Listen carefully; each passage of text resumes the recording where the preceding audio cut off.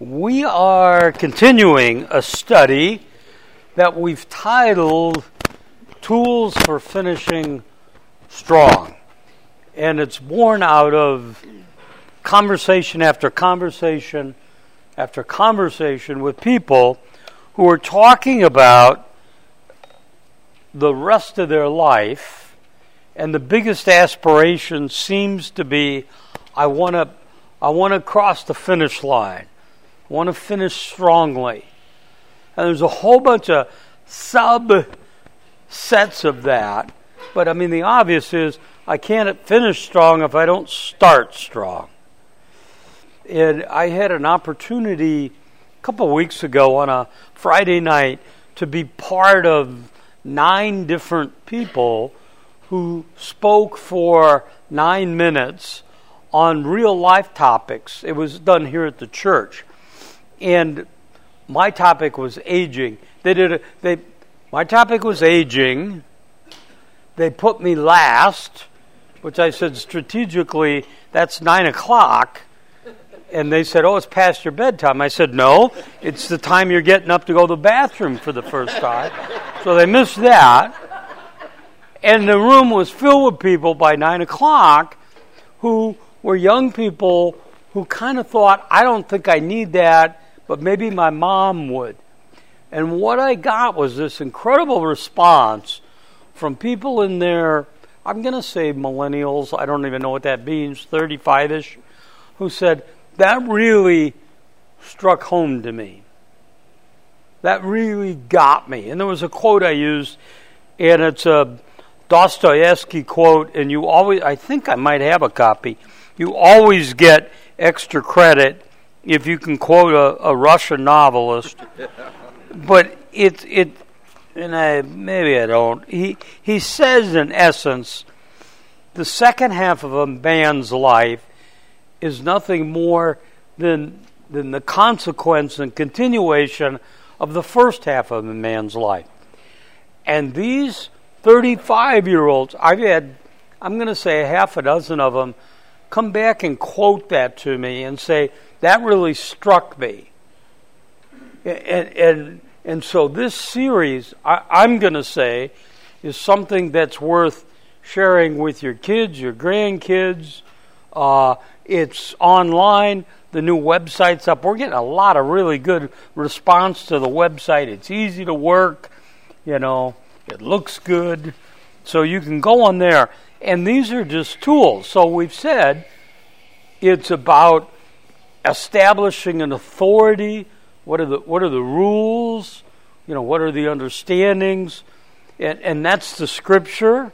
And that becomes more and more important in a world that's saying there are no rules.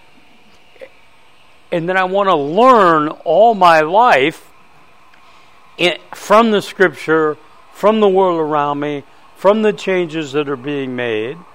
I want to then make good decisions, solid decisions. In that process, there's a confidence that comes. Because not I'm so smart, but God is. And so it becomes an issue not of intelligence or even information, but of wisdom. And I'll just give you a tip. Getting old doesn't necessarily mean wise. I can get old and be just as nuts as I was when I was 30. And then, this is what I think we kind of lose. I still have the same issues. My faith has to be integrated into my life, and I need to speak the truth boldly after I make the invisible God visible. So again, one of the great things that about growing older is I have great gain. We tend to talk about age and put it in the context of loss. I've lost this. I can't hit it as far. I'm not as strong. I'm not this. I'm not that. Well, those are all true. But you've gained, presumably, some wisdom, some experience. My circle of friends. You gain time. You gain freedom. Well, what do you do with that? I mean, I have tomorrow, Savannah comes. Savannah's my nurse. And I have 15 minutes, 20 minutes with Savannah every Thursday. Now, that's not 100 people. That's just Savannah.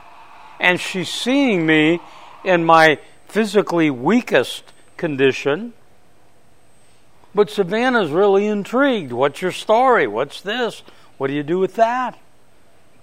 So you may not have the sphere of influence numerically you had, but you have more time with more people, and you have an opportunity to live out your faith in front of them. Last week we talked about my wheelhouse, I think, and that's contentment. So I have to be content with the fact that I'm not going to... We used to say to kids, grow up, act your age. Now, here's what I'm saying to old people. Act your age. Okay? Get rid of those goofy pants and that stuff. You don't look good. Okay? You're old, just accept it. Do the best you can. Wear a little makeup, cut your hair, probably wear long pants. I got all that. But act your age and accept some of those limitations, because that's the way it is. There's another, and I'm wandering here because it just popped into my mind. The term new normal. Okay, here was a mistake I made. I would say, this is my new normal. And I would assume that it was the last new normal I would have. There's a new normal almost every year. There's a new normal with every doctor visit. There's a new normal at every time. So just be content with it. You can't do that. You can do this to be content. Here's today's topic, and this is not necessarily a huge draw, but it's really helpful. Expect suffering and grow from it. Expect it. It's part of the deal. I became a Christian in March of 1980. And I've often said, though it may be a little different now, the only thing I've ever done in moderation is work. Everything else I do to excess. I mean, I would have friends in my day and say, Shrades, let's go and have a beer. And I'd say, I'll go and get drunk with you, or I'll go home, but I want to have a beer. If I'm going to work out, my first workout is going to be, I'll run 5 miles. Forget the fact I can't walk across the street. I'll run 5 miles. I became a believer, and I was all in right away. I didn't know much. I needed help, but I was all in. And somebody told me there was something called a Christian bookstore. Never heard of it. And there was one at 7th Avenue and Osborne. There's those of you that I was on the northwest corner. There's a Bash's there. There was a Christian bookstore. I went into this place. I didn't even know whether these existed. And there were all these books. It was absolutely amazing. So I'm checking out. I got an armful of books. I'm checking out, and right by the point of purchase is a display case with a book titled The Promises of God, leather-bound, gold leaf. And I thought, man, I need one of those. But leather-bound. So I said, do you have this in a paperback or used or something? And they said, we have a paperback. Here's what I discovered. There were promises in this book, the Bible, that didn't make it to the Promises Gold Leaf Leather Bound book. And I printed out for you one of them right there on your handout, 2 Timothy 3:12. Indeed, all who desire to live godly in Christ Jesus will be persecuted. That promise didn't make it to the gold leaf one. It didn't make it. But it's a promise. Yeah, and it's a guarantee. It's the way you live. It's part of what you have. We deal with this often with men and women who come to faith and expect, we say this, but what we say and what we really believe are often two different things. We say, I don't expect my path to be strewn with roses and make it easy, but then when hard times come, we go, I didn't imagine that. I did that in my mind. I thought, God, if you were going to get me, you should have got me in the old days, but not now. Not this. On your sheet, 1 Peter 4:12. Beloved, do not be surprised at the fiery ordeals among you, which come to you for your testing. Don't think of them as strangers. Now, we need to probably break it down and figure out exactly what we're talking about when we talk about persecution. When Nero was on the throne and the Christians were being slaughtered, they estimate, I don't know how they figure this stuff out, about 20,000 Christians a year were being martyred. They say today, in our day, 2018, that number's around 250,000, roughly 10 times more. There were something the other day, somebody was telling me, and I don't know if they were saying they saw it on YouTube or somehow they saw it, where literally these Christians, and I don't remember what country it is, were being led up and they would kneel down and they would just slice their throat. So I think of suffering, my biggest hardship is if faith doesn't make my drink warm enough. The persecution we have is more subtle, but it's guaranteed. So there's persecution, and then there's human suffering, and then there's just the hardship of life. Our persecution is just as real, but it can be different. It may be job discrimination. It may be you get passed over for the promotion. We deal with a lot of people who come to Christ out of a background of a faith that would be different than ours. This is a particularly difficult time of year. I normally, every year at holiday, guard you, tell you to watch out for Thanksgiving and Christmas. You have all these families together. My sense would be this one may be as difficult as any you have. And they're going to want to talk about politics, and they're going to want to talk about this. Be careful. You have differing views. Here you go. And you add booze to it, it doesn't get better. That doesn't make the problem go away. You have a friend who's a believer, and he was talking about it. He said, I know how this is going to go. My in-laws are strong. I don't even know how to use the words anymore. They would be strong, conservative, figure out what goes with that. And he said, my sister last Thanksgiving came in with a T-shirt that said, radical feminist.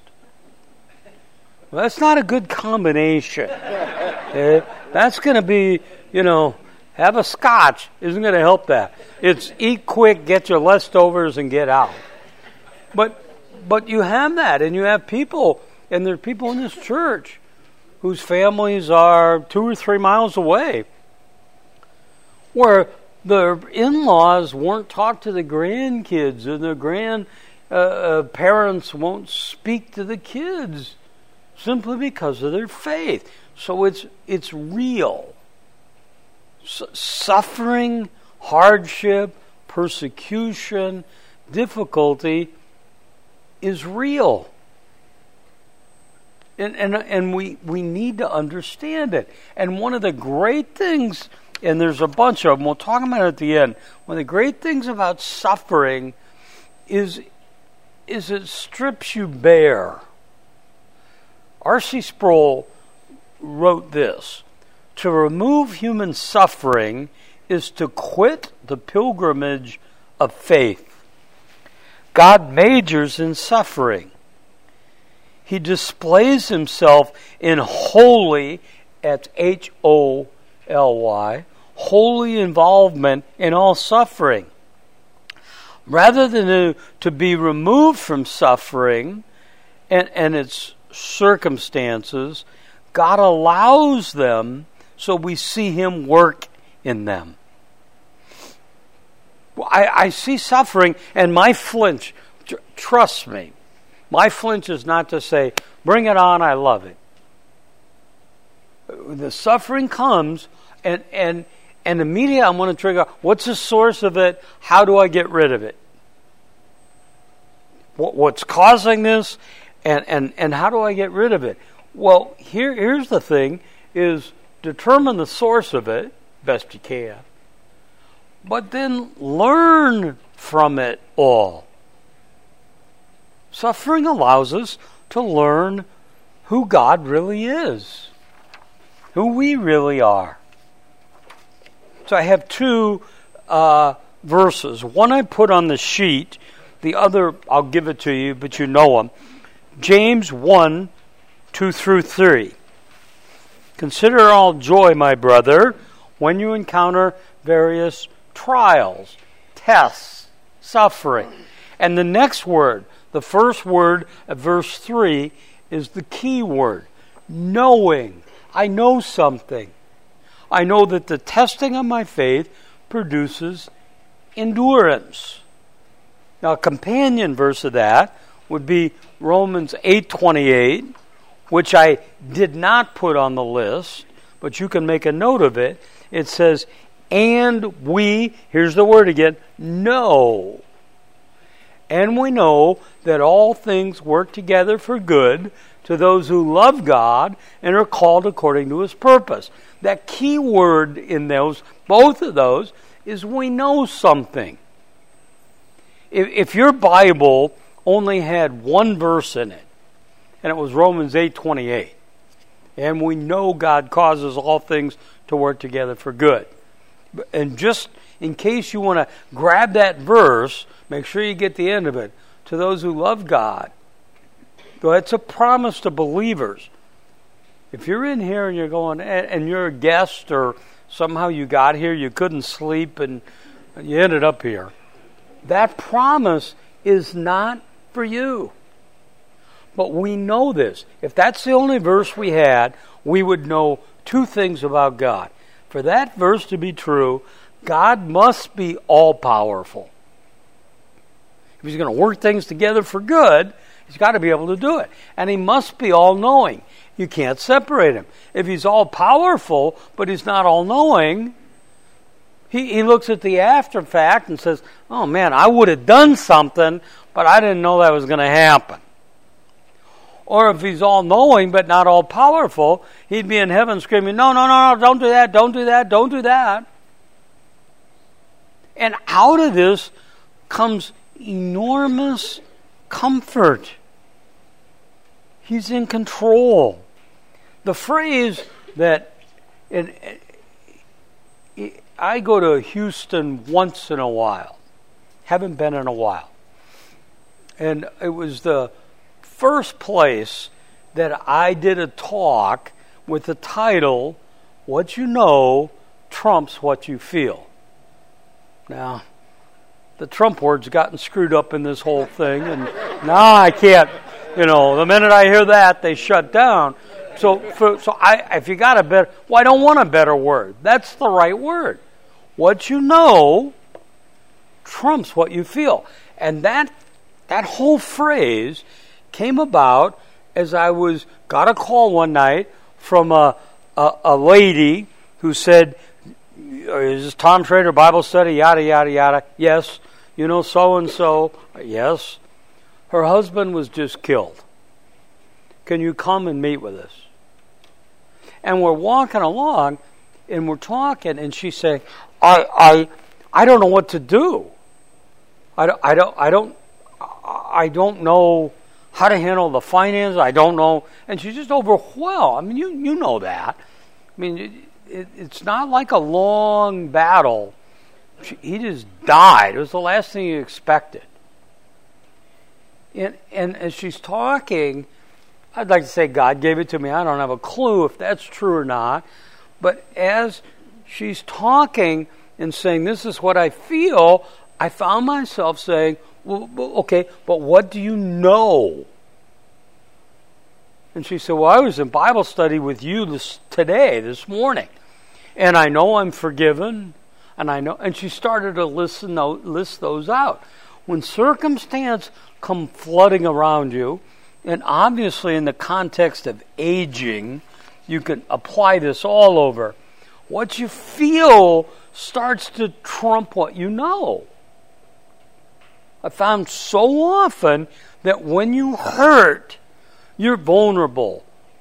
When you're hurting physically, emotionally, spiritually, you're vulnerable to every whack job idea that's out there. I don't know. Well, it was 25 years ago, I think.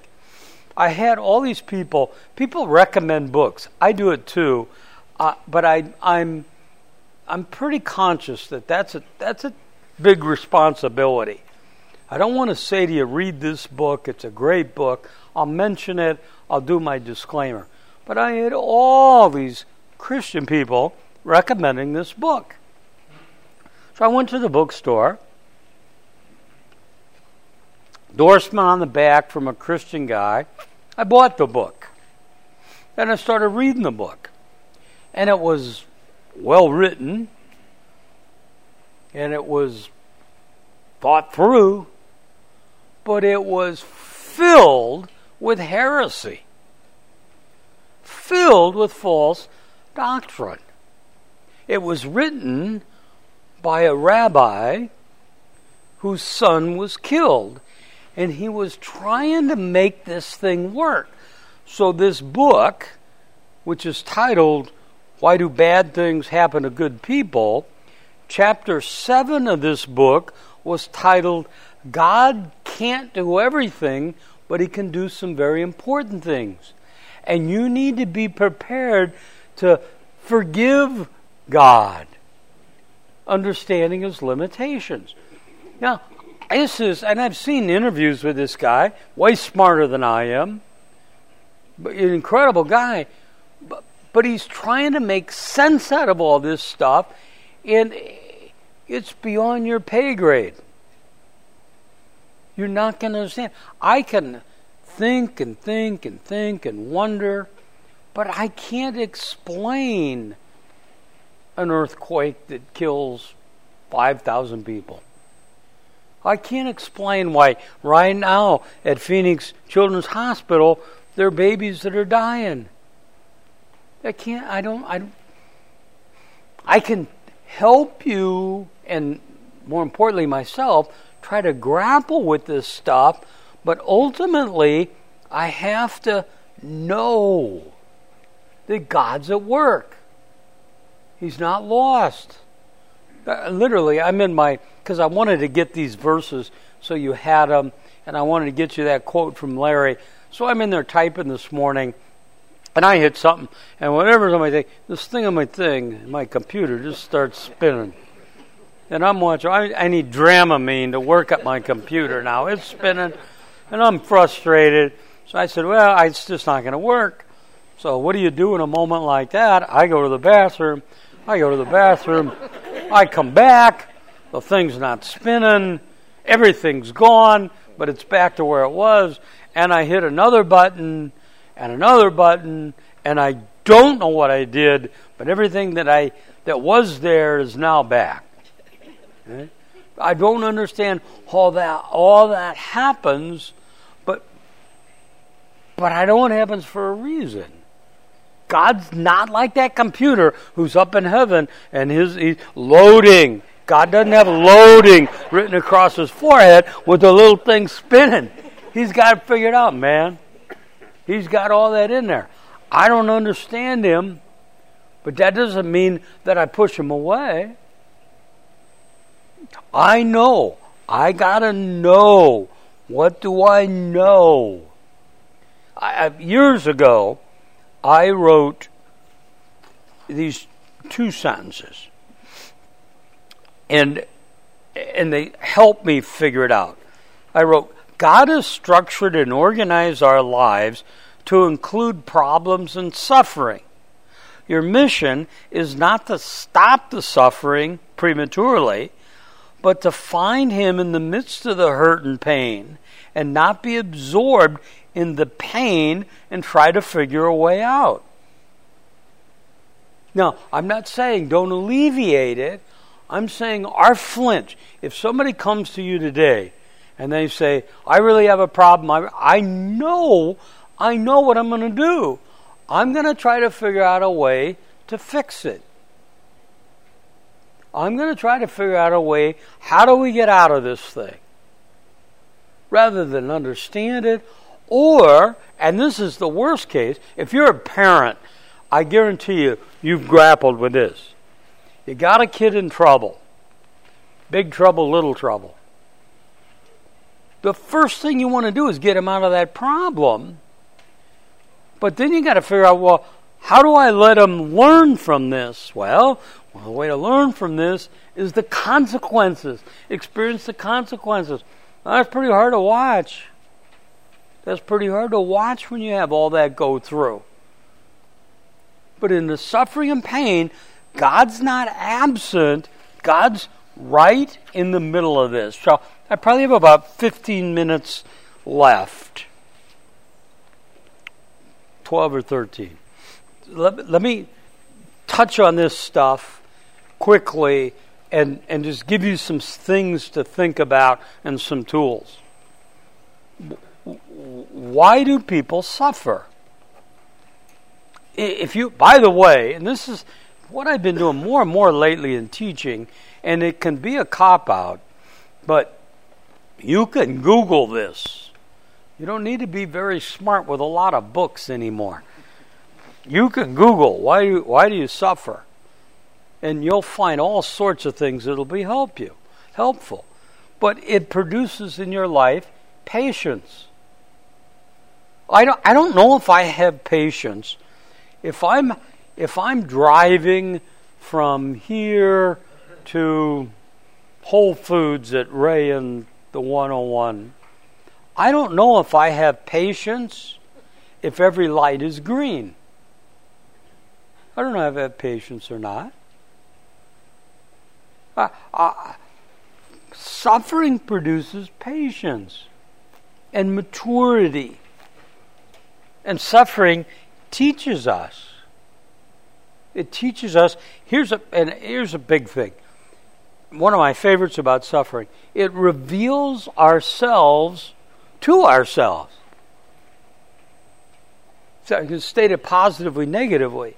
I'm all along, and I'm thinking, I could never handle that, and all of a sudden I suffer, and I'm going, wow, I handled that. Now, it was God in me. I got all the theology, but I don't want to get to the point where we can't just use language here. I got through it. I didn't think that was possible. Some, on the other hand, are so cocky and I can do all things. Then you got the wristband, and we got all the stuff, and then along comes, a broken nail, and your life's devastated. Suffering allows me to see what's really there. So adversity, we always talk about, adversity is a character builder. That's true. But adversity is also a character revealer. It's really easy. And it's just really easy when things are good, your kids are good, your health is good, business is good, everything's good, it's really easy to be good and to think everything is okay and to think you're some sort of a spiritual giant. It's the test of prosperity. That's hard, but so is adversity.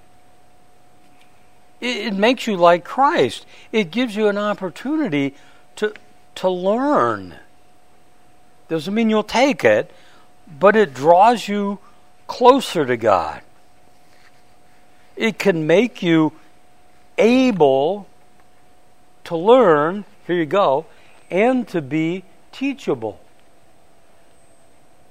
It's one thing. I don't even remember, it was not last summer, the summer before, I was in a church, wasn't a redemption church, okay? So none of our, and the guy teaching is probably, I don't know, I got socks older than him. He's probably 32, 33, and he's talking about suffering.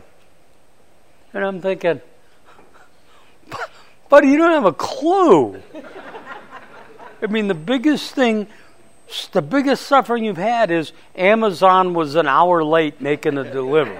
I mean, there's a lot, but I don't want to minimize that. But there's something rich about talking to a person who's faced all sorts of adversity. It makes you teachable, and it gives you a platform to teach. That's what 2 Corinthians is all about. You've suffered, you've seen, you've learned. Now you share with others. It's one thing to come and talk to me about what it's like to lose a baby. Okay, I've never had that experience. But here, talk to Barbara, talk to William. They've had it. And it gives you a platform. Those are all things of suffering. So I made a list, and I've got, 6 or 8 things on it. What do you do when suffering comes? Number 1, don't be surprised. That's 1 Peter 4. Don't be surprised. Don't go, oh wow, I didn't think this was going to happen. I have DirecTV. I tried to stop Cox years ago, but I was on hold for a week and a half to tell them I wanted out. I finally had it with them. I'm on DirecTV. If you're on DirecTV, one of the beauties of it is you can say numbers and talk to people. So if you go on DirecTV from about number 363 through 378 or 9 are all the religious channels. There's an amazing channel on DirecTV, 387. If you want to watch something interesting, selling yachts, selling jets, buying mansions. I don't know why, but I'm intrigued by this thing. I digress. I don't have time on that. If you go on those channels, you get to pick the heresy you want. Okay? And it'll be on there, and one of them is going to be, God doesn't want you sick. God doesn't want you struggling. Well, here you go. God may want you sick. He may. Why? Well, for all the reasons we've already talked about. So don't be surprised by that. Don't let it shake your faith, but it'll drive you to your faith. Here's the second thing, is commit yourself, at the very beginning of this, commit yourself to the Lord. Come to Him constantly. In Daniel chapter 1, verse 8, Daniel's going to be tested and tried by the king, blah, blah, blah. And Daniel says he reckoned, he decided, he made a decision to trust God. Here's the third thing. And again, if you're a cynic, You could discount this. Don't try to understand this. Why? I don't know. I don't know why. I don't know is a really good answer. It's almost arrogant to think that you can understand all that God's doing. Here's the next thing. Realize you aren't the only person that's ever gone through this. What suffering does is close you down and makes you extraordinarily selfish. And it sets up for that. I'm really vulnerable here. Everywhere I go, everybody asks me how I'm feeling. How are you doing? How are you feeling? How's this? I got it. And I appreciate it. My problem, and it's my problem, not theirs. My problem is I tend to answer it. So I'm giving them blood reports and my PSA and everything that goes with it. And no matter what we do, we end up talking about me. And I begin to think it's me. It's you. Every guy in this room has done this. You get the flu, okay? And you're sick, and you're in bed. And in comes somebody to help you. And you say, lots of people have had the flu, but nobody's ever had the flu like this. Nobody's as sick as I am right now. I don't know what you're going through. I'm not saying everybody's gone through it, but a lot of people have. Here's the next thing. And this ought to be toward the top. Pray. When I pray, I'm acknowledging that this is beyond my control. I'm asking God to intervene. Not necessarily remove the circumstances, but help me understand it. When I pray, I make two assumptions. Number one, that God cares, and number two, that He can do something about it. Here's the next thing when you encounter suffering. Thank God for it. So we got Thanksgiving dinner next week, and we'll have a time, and there'll be all these kids and all this beautiful time together, and it'll be time to eat, and we have a hard time because when we get together, everybody in there's paid to pray. Okay, so we're all trying to figure out who's going to pray, and I try to give it to Tyler. Tyler seems like he goes a little long. Tyler prays with PowerPoint at dinner, but we get to pray. Well, the kids will want to pray. Thank you for Grandma. Thank you for my brother. Thank you for my new dress. No one has prayed ever. God, thank you for the cancer. God, thank you for the deal that didn't make. It's almost inconceivable. Why would I pray and thank Him for that? Well, for all the things we talked about. Because I know the testing of my faith produces endurance. It's the spiritual aerobics. Years ago, and I have to be careful here because I'm in and out of getting in shape and working out. But years ago, I was healthy, in shape, and decided I was going to join a gym. And I was going to go beyond join a gym. I was going to go to the gym. Okay? So I go. Then there's a treadmill.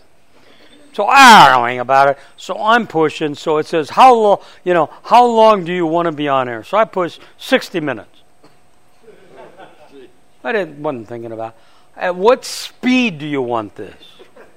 What, I don't know. It was like 4 miles an hour or something. I thought, well, that sounds slow. 5 miles an hour.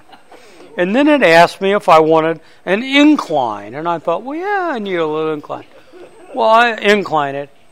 At the 3-minute mark, I'm done with this. I'm grabbing. There's a big red button, and I'm hitting. So I go over, and there's a young lady, maybe 20, probably built about like Haley is. So she's probably about, 100 pounds. And she's working on these machines. So I thought, well, I'll just follow whatever she does. I'll follow her through. So she's on the rowing machine, the row push, whatever it is, weights. So she's sitting down, my feet down, and she's doing that. She's pushing. Okay? So I thought, wow. So I sit down. I don't change the weight. And I'm like this. So I follow her for a couple things. And I don't want to make this too graphic. But my legs are shaking. I've probably been there 15 minutes. I go and get in a car, and I just throw up everywhere. Now, 6 months later, I don't do 60 minutes, but I do 30 minutes. I don't do 30 pounds, but I do 80 pounds because of aerobics. You build up to it. Suffering is spiritual aerobics. Here you go. 2 more things, and we're running out of time. Don't become a martyr. It's so easy to be a victim. It's so easy to make a sad story with yourself the centerpiece of all of this. And this is one you wouldn't think you would need, but don't suffer needlessly. You don't have to go. There's an amazing part of a story where Jesus encounters a sick man, and Jesus says to him, it's an odd question. Do you want to be healed? Now, you would think that that's a no-brainer, yes. But there's some benefits to being sick. If my friends are moving, they never call me to help. I mean, I never have anybody say, can you get the other side of this dresser? Nope. I can stop by Payway and pick up a to-go order and bring it to you. If you're sick, there's those benefits. Don't start to create that mentality. Now, the key to this whole thing, I think, can be summarized in the sentence I gave you that Larry spoke. And we have to close. Larry said, I would rather suffer obediently than prosper disobediently. So if you just say, I would rather suffer than prosper, that makes no sense. But those words of obedience are in there. I'd rather suffer obediently than prosper disobediently. Why? Because I know my obedient suffering is as temporary as my disobedient prospering. I was talking to someone the other day, and it was somebody I know pretty well. So they were saying, I hadn't seen him in a while, and they said, give me a full medical update. And I said, really? Okay. And I started. And the more I got on a roll. And he said, you know what's cool? And then he quotes myself back to me, which I don't like that. He said, no matter how bad it gets, it can only last a lifetime. Well, that's true. That's what Larry's saying. Why would I rather suffer than prosper? Because I know both of these are temporary, and God's working through that suffering to make me more like the man or woman that He wants me to be. And there's a whole bunch of things that contribute to that, but at the top of that list, is suffering. If I want to finish strong, I need to suffer, because suffering produces perseverance. Okay? I went along again. I'm sorry. I'm going to remind you, we're not meeting next week, which you'll kind of figure out. But we're not meeting the following week either.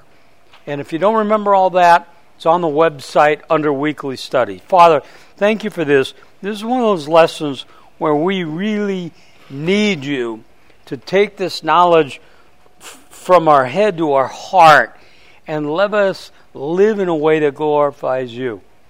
Father, remind us that what we know indeed trumps what we feel. We believe that. We know that. Put it deep in our heart. We pray that in Christ's name. Amen. Have a great week. I'll see you next week. No, I won't. I'll see you in 2 weeks, 3 weeks, sometime.